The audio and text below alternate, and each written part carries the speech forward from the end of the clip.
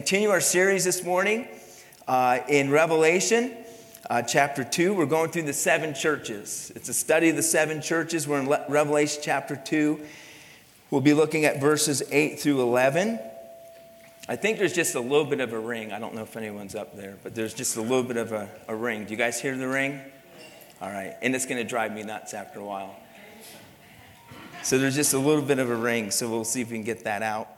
Revelation 2, verses 8 through 11. As I said, we're doing a series entitled Listen Up. So everyone out there, you need to listen up, okay? Pay attention.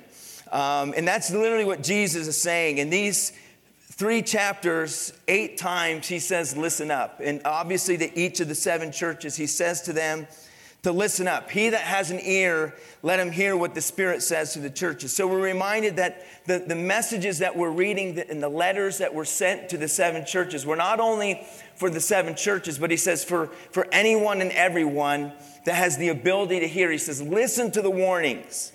Listen to the message that Christ has for these churches. And so we're reminded that this message that the Lord had for the church at Smyrna is the message for us today as well. And so we need to listen up. Would you read with me or read along with me beginning in verse number 8 of Revelation 2? He says this. He says, and to the angel of the church in Smyrna write, these things says the first and the last, who was dead, speaking of Christ. He was once dead and he came to life. He says, I know your works and your tribulation and the poverty, but you are rich. And I know the blasphemy of those who say they are Jews and are not, but are a synagogue of Satan.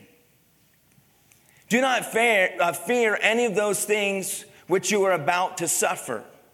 Indeed, the devil is about to throw some of you into prison that you may be tested. And he says, and you will have tribulation 10 days. Listen to these words. He says, be faithful until death. The idea is be faithful even unto death. He says, and I will give you a crown of life. He who has an ear to hear, let him hear what the Spirit says to the churches. He who overcomes shall not be hurt by the second death. We're looking at the Church of Smyrna this morning, and I want to just say a few words about this, but this is the letter, one of the letters to the 7 churches. We looked at Ephesus last week. Just a reminder, the 7 churches there are in what's present-day Turkey. You can kind of, if you can see, maybe on some of these maps, the locations are still there.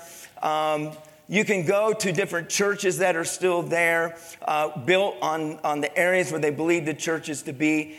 But as we're reminded, John was exiled to the Isle of Patmos, which is just out there in the sea, a little Grecian island in Greece. And it's still there today. There's still some villages there in Greece. In the Isle of Patmos, there's what's called the Cave of the Apocalypse, where they believe John received this revelation and wrote these letters. And he sent these letters to real churches. They were real physical churches. And they received these letters as John was exiled on the Isle of Patmos. As we studied last week, we looked at Ephesus. This week, we'll look at the Church of Smyrna. The city of Smyrna was a beautiful city, a seaport city. The city of Smyrna was called the Lovely, the ornament of Asia. It was one of the finest of all the cities. It was a very rich city, a very wealthy city, a very prosperous city. Even to this day, right now, this city is in Turkey, and it's called Izmir. The city of Izmir is a city of over 3 million in population even today. This was one of the chief cities there in Asia Minor, and there was a group of believers, a group of Christians. In fact, there was one who was called Polycarp, and we'll speak about him in a moment. But there was a man named Polycarp, and I'll mention him in a few minutes again, but he was the bishop or the pastor of this church. The Lord Jesus says to this church, he says this, he says, the one who is the first and the last, which was dead, and he says, and which is alive. What he's doing is Christ is reminding them that he was also a martyr. Because what we'll see as we study here in a few moments, there were many, as Jesus predicted and Jesus warned them, there were many who were put in prison, many who suffered persecution. You see, the Church of Smyrna is the suffering church, the persecuted church. It's interesting because the name Smyrna literally comes from the word myrrh, which means bitter. In fact, think about it like this. Smyrna has the word myrrh in it. It means bitter.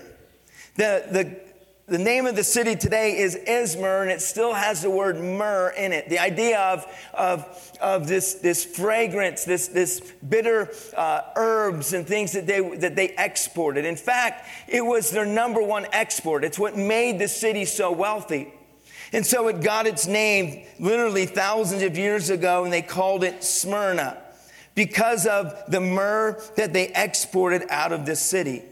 But it is interesting that the name means bitter, and that this church, as the Lord sends this letter through John to the believers there, he says, you are going to suffer. There will be great tribulation. And so this church was under great distress. This church was under great tribulation. They were under tremendous persecution from Rome. And so Christ is going to compliment them in verses 2 and 3. He gives them a number of compliments, and I love it, and I think it applies to us today as well. But I notice a few things that he says to them. He says, I know your works. He said, I know your deeds. I know your labor. And I want you to understand something, is that God sees everything. Proverbs 15:3 says, the eyes of the Lord are in every place, beholding the evil and the good. And I know we often focus on the evil, but I want to remind all of you that God sees the good that we do. Amen, church?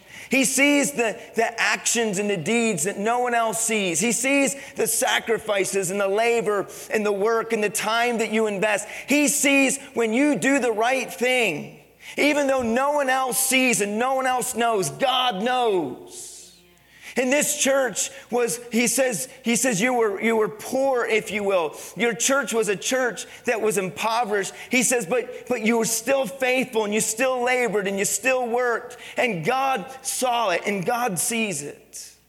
May I say to you, every kind deed that you do, every act of kindness and every action that you do that it's for the kingdom, God sees it. Even when no one else sees it, and even when no one else knows, may I tell you something, God takes good records, and he sees.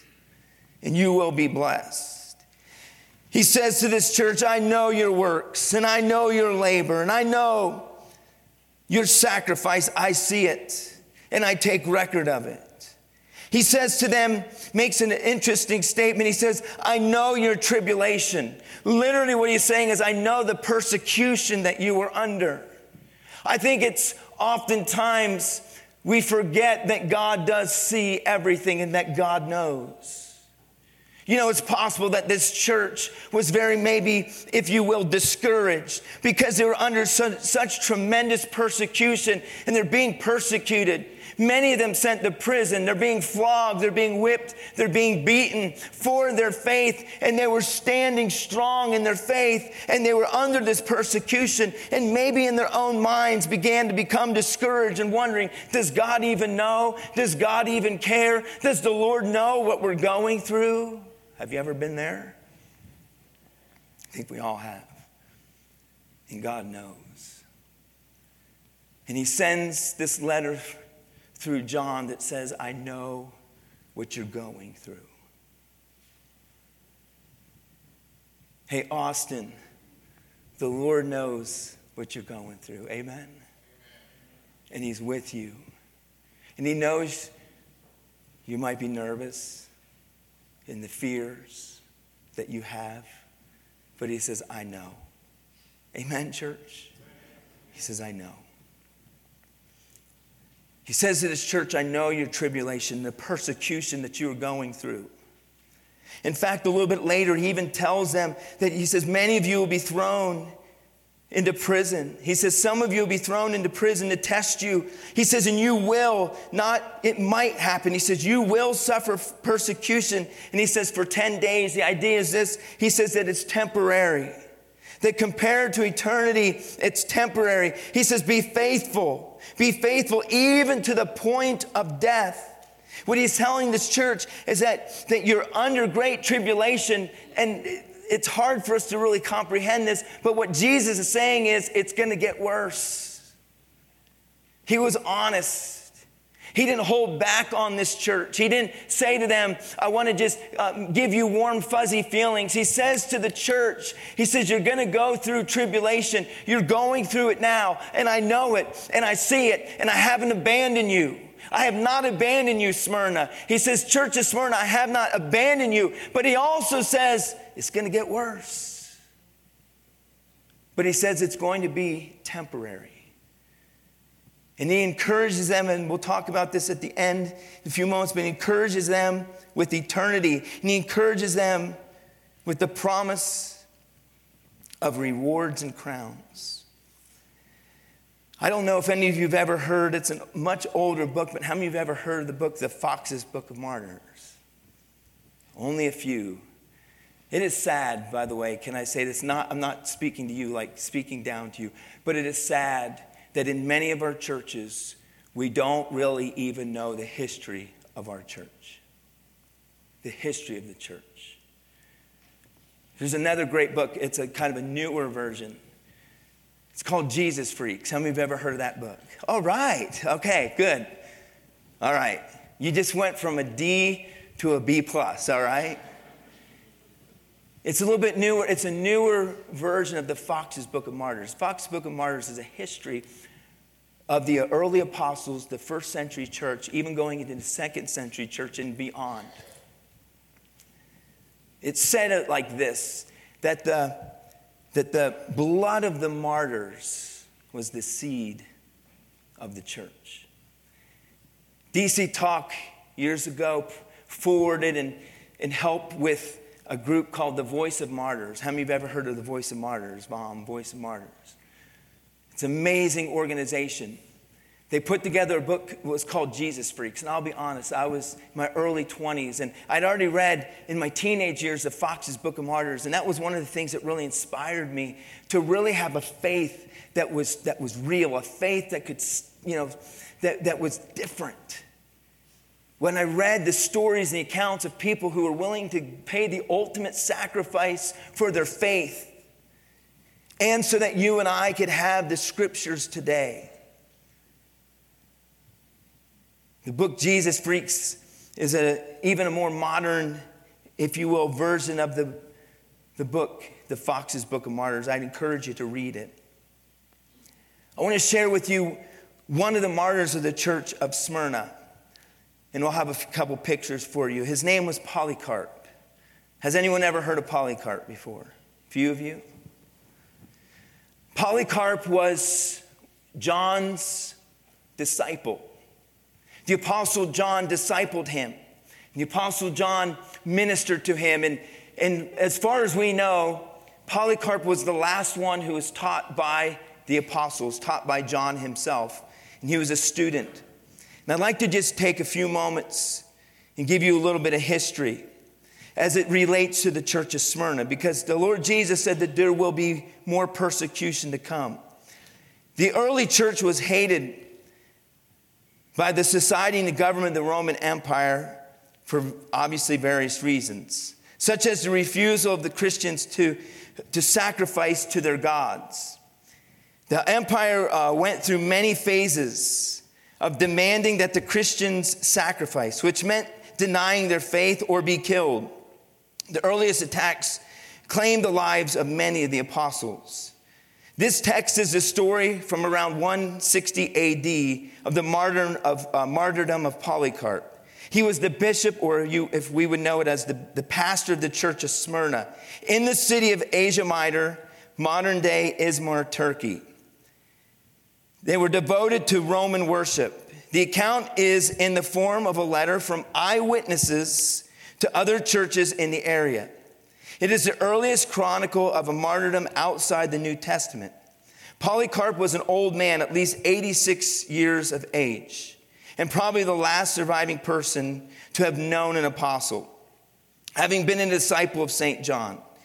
This was one reason he was greatly revered as a teacher and a church leader. We are writing to you, brothers, with the account of the martyrs, especially the blessed Polycarp, whose death brought the close to the persecution.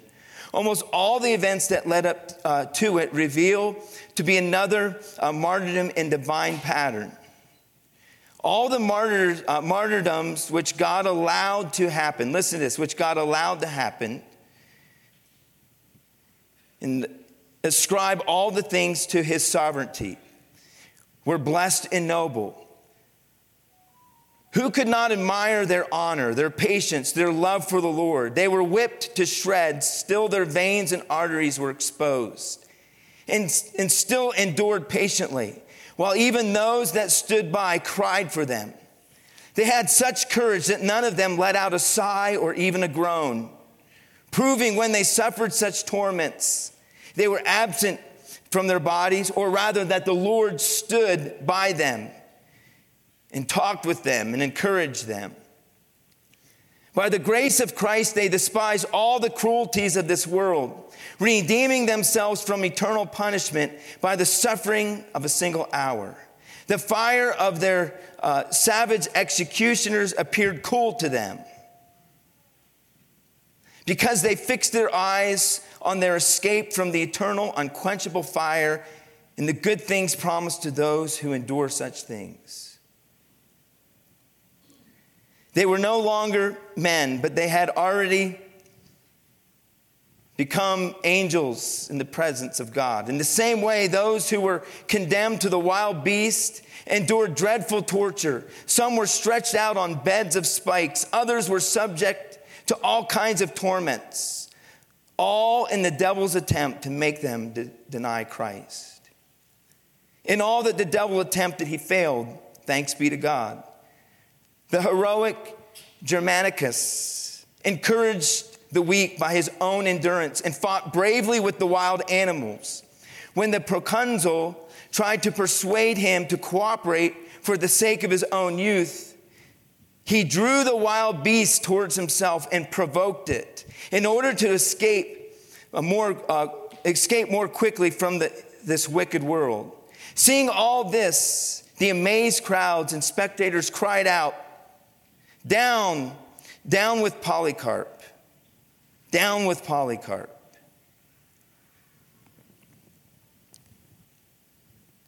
Those who were looking for him were coming near. So he left for another house, speaking of Polycarp. They immediately followed him, and when they could not find him, they seized 2 young men from his own household, and they tortured them into confession. The sheriff, called Herod, was impatient to bring Polycarp to the stadium so that he might fulfill his special role and to share in the sufferings of Christ. The police and horsemen came with young men at supper time on the Friday with their usual weapons, as if coming out against a robber. That evening, they found him lying down in the upper room of a small cottage. He could have escaped, but he refused, saying, "God's will be done." When he heard what they had done, he went down and he spoke with them. And they were amazed at his age and his steadfastness. And some of them said, "Why did we go to such trouble to capture a man like this?" Immediately he called, listen to this, he immediately called for food and drink for them. And he was kind to them. And he asked for an hour to pray uninterrupted. They agreed. And he stood and he prayed, so full of the grace of God that he could not stop for 2 hours. Kind of like one of my sermons, amen? Just kept going. The men were astonished, and many of them regretted coming to arrest such a godly old man. When he had finished praying, they put him on a donkey and they took him into the city. They took him into Smyrna. As Polycarp was being taken into an arena, a voice came to him from heaven. A voice was heard saying this, "Be strong, Polycarp. Be strong and play the man." No one saw who had spoken, but our brothers who were there and heard the voice. When the crowd heard that Polycarp had been captured, there was an uproar. The proconsul asked him whether he was Polycarp, and on hearing that he was, he tried to persuade Polycarp. He said, have respect for your old age and denounce Christ. Polycarp looked grimly at the wicked heathen multitude in the stadium, and gesturing toward them, he said, reproach Christ, and I will set you free. 86 years I have served him, Polycarp declared, and he has done me no wrong. How can I blaspheme my king and my savior? The proconsul said, I have wild animals here. I will throw you to them if you do not repent. Call them, Polycarp replied. It is unthinkable for me to repent from what is good to turn to what is evil. I will be glad, though, to be changed from evil to righteousness. If you despise the animals, I will have you burned. You threaten me with fire, which burns for an hour and is then extinguished, but you know nothing of the fire of the coming judgment and eternal punishment reserved for the ungodly. Why are you waiting? Bring on whatever you want. It was all done in the time it takes to tell. The crowd collected wood in bundles and sticks from the shops and the public baths. The Jews, as usual, were keen to help. And when the pile was ready, Polycarp took off his outer cloak and he untied his belt. And he tried to take off his sandals, something he was not used to, as the faithful always raced to do it for him, each wanting to be the one to touch his skin. This is how good his life was. But when they went to fix him with nails, he said, leave me as I am, for he that gives me strength to endure the fire will enable me not to struggle without the help of your nails. So they simply bound him with his hands behind him, like a distinguished ram chosen for a great flock for sacrifice. Ready to be an acceptable burnt offering to God, he looked up to heaven and he said, O Lord God Almighty, the Father of your beloved and blessed Son, Jesus Christ, by whom we have received the knowledge of you, the God of angels and powers and every creature and of all righteous who will live before you, I give you thanks that you count me worthy to be numbered among your martyrs, sharing the cup of Christ in the resurrection to eternal life, both of soul and body, through the immortality of the Holy Spirit. May I be received this day as an acceptable sacrifice, as you, the true God, have predestined and revealed to me and now fulfilled. I praise you for all these things. I bless you and glorify you along with the everlasting Jesus Christ, your beloved Son. To you, with whom through the Holy Ghost be glory both now and forever. Amen. Then the fire was lit, and the flame blazed furiously. We who were privileged to witness it saw a great miracle. This is why we have been preserved to tell this story. The fire shaped itself into a form of an arch, like a sail of a ship when filled with the wind, and formed a circle around the body of the martyr. And inside it, he looked not like flesh that is burnt, but like bread that is baked, or gold and silver glowing in a furnace. And we smelled a sweet scent like frankincense or some precious spices. Eventually, when those wicked men saw that his body could not be consumed by the fire, they commanded an executioner to pierce him with a dagger. And when he did this, such great quantity of blood flowed that the fire was extinguished. The crowd were amazed at the difference between the unbelievers and the elect. This is the story of the blessed Polycarp. Listen to this. The 12th martyr in Smyrna. When Jesus said to that church, you will be going through tribulation, you will be going through persecution. We see here one example of Polycarp, and another man mentioned Germanicus. These were two of what we know of 12 individuals who gave their life for the gospel's sake. May I just say something to you? The Bible that you have today, yes, it's precious because it's God's word, and yes, it's precious because it's been given to us by God. But can I also remind you of something? That there were many who gave their lives so that we have the faith that we have today. Amen, church? Jesus told this church, you will go through suffering, you will go through tribulation, you will go through persecution. But he reminds them that he is with them. He says to them, I know your poverty. He says, I know your poverty. He says, you're a poor church. But I like what he says, but you are rich. What he's saying is, although you are physically poor, you are spiritually rich towards God. I would say to you like this, that the Church of Smyrna, under its great persecution and great tribulation, did not have fancy buildings. They did not have a beautiful temple or a beautiful church building like we have. They were a poor church. And may I remind you of something, that the church is not a building. It is the body of believers. And that the church here, that was a poor church. He says, you're physically poor. No beautiful buildings. No padded chairs or pews. Probably no beautiful carpet. Most likely no stained glass windows. Chandeliers, not a beautiful fellowship hall. They didn't have a kitchen. Are you with me? They didn't have any of these things, but the Lord said, you are rich toward God. May I remind us of something? Money cannot buy the power of God upon a church. And so he says, you were poor, but you are rich toward God.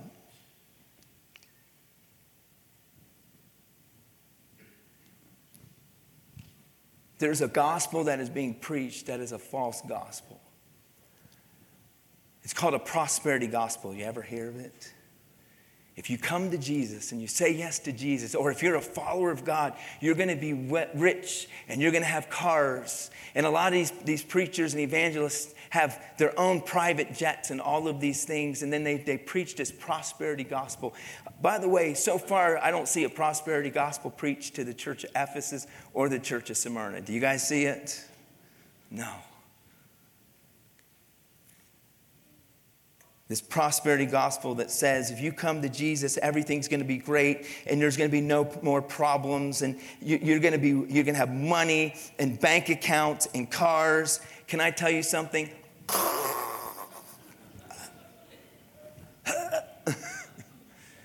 That is not the gospel that Jesus Christ preached. Amen, church? And then he warns them too. He reminds them, he says, I know those blasphemers who call themselves Jews. He warns of false teaching and the false prophets, as he did in the church of Ephesus, we studied last week. We're going to see in many of these churches, he warns. And well, I want to remind you of something. There was the attack from without that the church was experiencing. The church was experiencing the attack from without, but there was also an attack from within. And he warns that there are those false teachers and he uses strong words here. He says, those that are of the synagogue of Satan. He reminds them, he says, they're blasphemers. They're those who blaspheme the message and the doctrine of Jesus Christ. And he says to the church, if you will, watch out and be on guard. And he warns about them, as he warned the church of Ephesus that there were the many false prophets who were coming in and deceiving the church. What you'll find is this: almost every letter that Paul writes, he warns about false teachers, false prophets. You read almost every letter that John writes. Here in the book of Revelation, when you read 1st and 2nd and 3rd John, and even when he quotes Jesus in the Gospel of John, he warns that in the last days there will be many false prophets and many false teachers. And once again, we see the warning to the church of Smyrna. He says, beware of the attack from within. Be careful. He says, and don't be deceived by the synagogue of Satan. What does he mean by this? Look at 2 Corinthians with me. 2 Corinthians chapter 11, verse 13 and 14. Paul warns this church. Here's one of the letters. He warns them. He says this, "For such are false apostles, deceitful workers, transforming themselves into apostles of Christ," saying they're apostles of Christ. And he says, no wonder, for Satan himself transforms himself into an angel of light. Some versions might say something like this, that they're masquerading themselves. Satan masquerades himself as an angel of light. We have this idea that the devil has a big old pitchfork and the devil has big old horns, right? And we can just see him coming a mile away. No, the devil is a wolf in sheep's clothing. And he's sneaky and he's deceitful, and he warns this church. He says, beware of the synagogue of Satan, those blasphemers who denounce who Jesus Christ is, who denounce the authority of the Word of God. Look at Timothy, gets this warning from Paul in 1 Timothy chapter 4. 1 Timothy 4, 1 through 6, he says this, "Now the Spirit expressly says," notice this, what will happen in the latter times, in the last days? "In the latter times, some will depart from the faith, giving heed to deceiving spirits and doctrine of demons, speaking lies and hypocrisy, having their own conscience sealed with a hot iron." Listen to what they do. This is how you can spot the fakes, those masquerading. They forbid marriage, forbidding to marry, and commanding to abstain from foods which God created to be received with thanksgiving by those who believe and know the truth. So they begin to tell you what you can eat and what you can't eat, what you can drink and what you can't drink. He says this will help you know a false prophet, a false teacher. Boy, the Bible is relevant today. Somebody say amen there. Wow, forbidding to marry. Even churches saying you can't be married, that church leaders cannot be married. And I'm not trying to be mean here, but we see the destruction that has caused.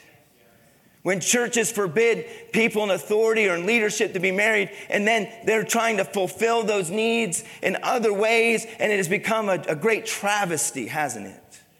The Bible warned about this thousands of years ago. Paul told Timothy, he says, you'll know if they say they're going to forbid marriage, they're going to forbid eating of certain foods.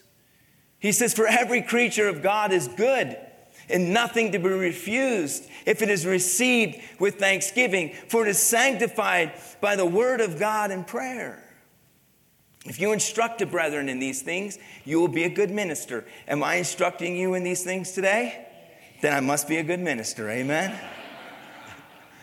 I had to throw that in there. He says, you are a good minister of Jesus Christ, nourished in the words of faith. And notice this, and of good doctrine, which you have carefully followed. We must carefully follow the good doctrine of the Word of God. Amen? He warned of those synagogues of Satan. Let's put it in today's terms. Now, we know a synagogue was what was familiar to the Jews. We could say it like this: a synagogue of Satan, a temple of Satan, a church of Satan. You say, what do you think Jesus means by this? What I truly believe it's simply put in more modern day terms is this, that one of the greatest tools that Satan uses is religion. Because he masquerades. He will use religion to take people away from the beauty of who Jesus Christ is and what he has done for us. Amen. It's all about Jesus Christ. That he is God. That he is the Savior. And that Jesus Christ is King of Kings and Lord of Lords.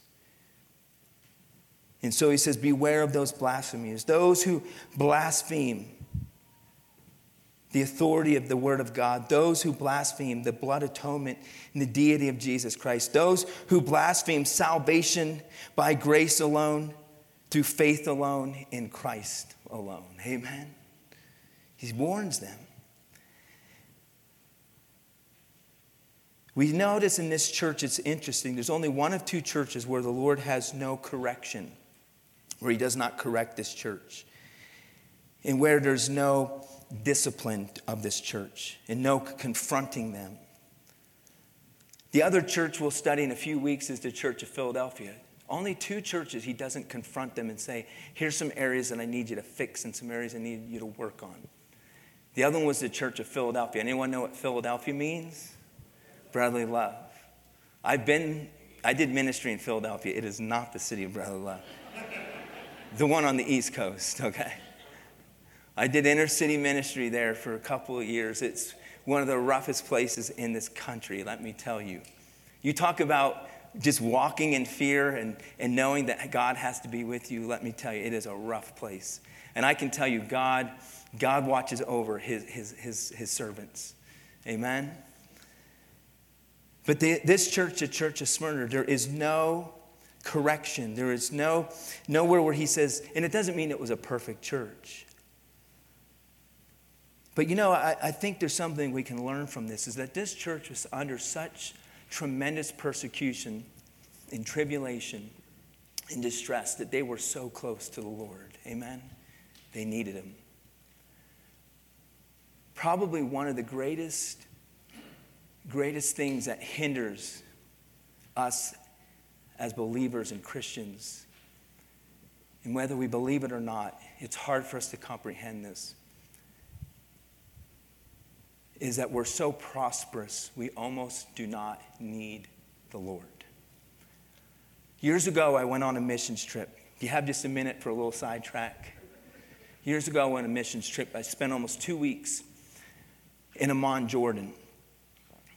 When we were in Amman, Jordan, there was a group of Iraqi refugees, people coming out of Iraq. It was after the fall of Saddam Hussein. And while I was there, they actually the United States killed Uday and Hussein, Saddam Hussein's 2 sons. They were evil. And there's a whole lot of story I could tell you about, and a whole lot about that whole trip. But we were discipling and training and helping Muslims who had converted to Christianity. And all of them were refugees who fled Iraq under all of that chaos.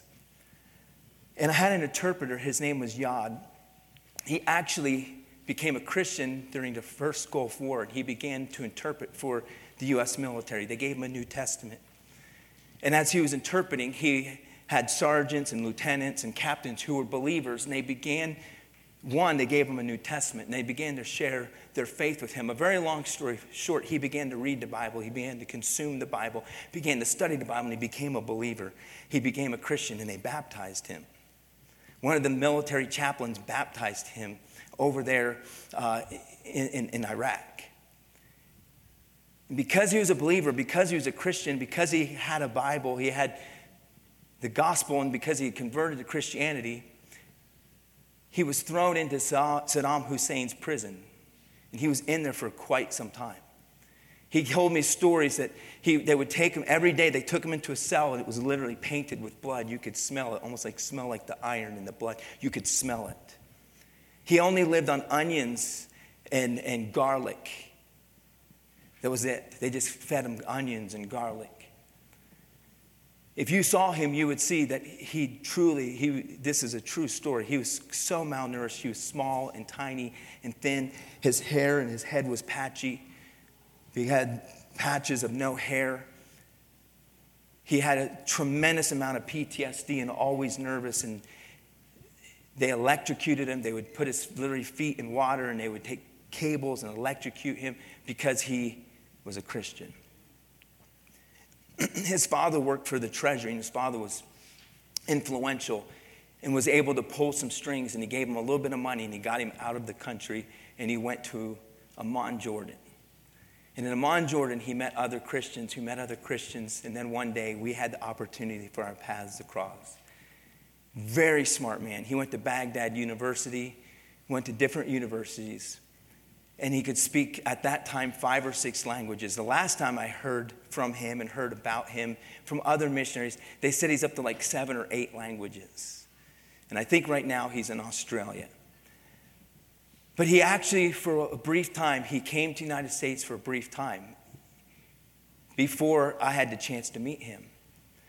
And I said to him, I can't believe the persecution and everything you're under. And by the way, when we were there, every couple days, we had to move from house to house because the locals started to catch on that we were working with converted Muslims.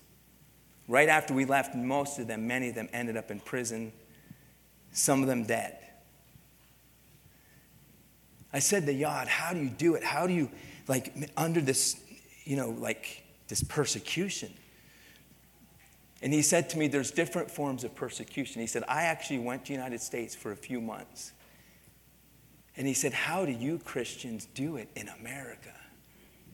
You have so many distractions. You have so much prosperity, so much wealth. And he says, beyond that, he says, the temptation of sin, it's everywhere. I think that those words that he spoke to me rings clear as I study the Church of Smyrna. They were under such persecution and tribulation that the honest truth is I would believe this too, they didn't fight over the little things in the church. Come on now. They watched 12 of their brothers and sisters be burned at the stake.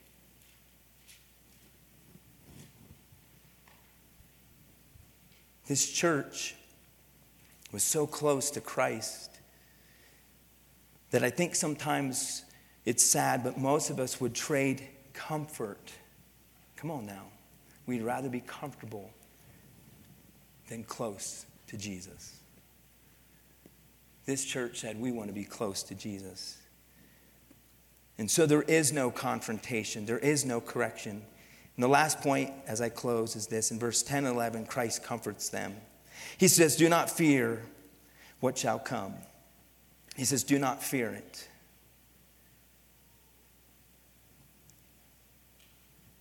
He says, be faithful even to the point of death, and I will give you the crown of life. He says, be faithful. He speaks to them and he says to this church at the end of verse 11, he who overcomes will not be hurt at all by the second death. Revelation 12:11, later in this letter, John tells us how we overcome, and this is how we overcome. He says this, and they overcame him, how? By what? The blood of the Lamb, and by the word of their testimony. And they, listen to this, they did not love their lives even to death. He says you will overcome. How do we overcome the enemy? How do we overcome the evil one? By the blood of the Lamb. It's about Jesus Christ, amen? And he tells this church, he says, this time is just a brief time compared to eternity. He also promises them, as you study here, he says that there will be crowns that will be given them. The song we just sang a few moments ago was sang by a group called Casting Crowns. How many of you have ever heard of Casting Crowns? And the song that we just sang about praise you in this storm, in the middle of the storm. The name of that group is called Casting Crowns, but here's the point. We won't turn there, but in Revelation chapter 4, verse 10, it says this, that we will take our crowns, and these martyrs who were given crowns, some people refer to them as the martyrs' crowns. They will cast them back to the feet of Jesus and give him honor and give him glory. He says you will be given a crown that you will someday lay at the feet of Jesus as an offering to him. But most importantly, he promises them the promise of eternal life. And he says this. He says to this church, he says, and will not be hurt at all by the second death. Just two more passages and I'm done. Revelation chapter 20. Listen to this. What is this second death? Revelation 20, 14 and 15. Then death and Hades, or death and hell, were cast into the lake of fire. This is the second death.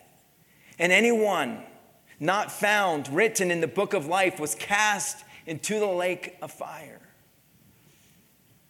Look at Revelation chapter 21, and I'll close with this. John later in this letter, as he continues that, and he's beginning to close the letter, he says, now I saw a new heaven and a new earth. For the first heaven and the first earth had passed away, and also there was no more sea. Then I, John, saw the holy city, the new Jerusalem, coming down out of heaven from God, prepared as a bride adorned for her husband. And I heard a loud voice from heaven saying, behold, the tabernacle of God is with men, and he will dwell with them, and they shall be his people. And God himself will be with them and be their God. And God will wipe away every tear from their eyes. Amen. And there shall be no more death and no sorrow, nor crying. There shall be no more pain, for the former things have passed away. Then he who sat on the throne said, behold, I make all things new. And he said to me, write, for these words are true and faithful. And he said to me, it is done. I am the Alpha and the Omega, the beginning and the end. And I will give of the fountain of the waters of life freely to him who thirsts.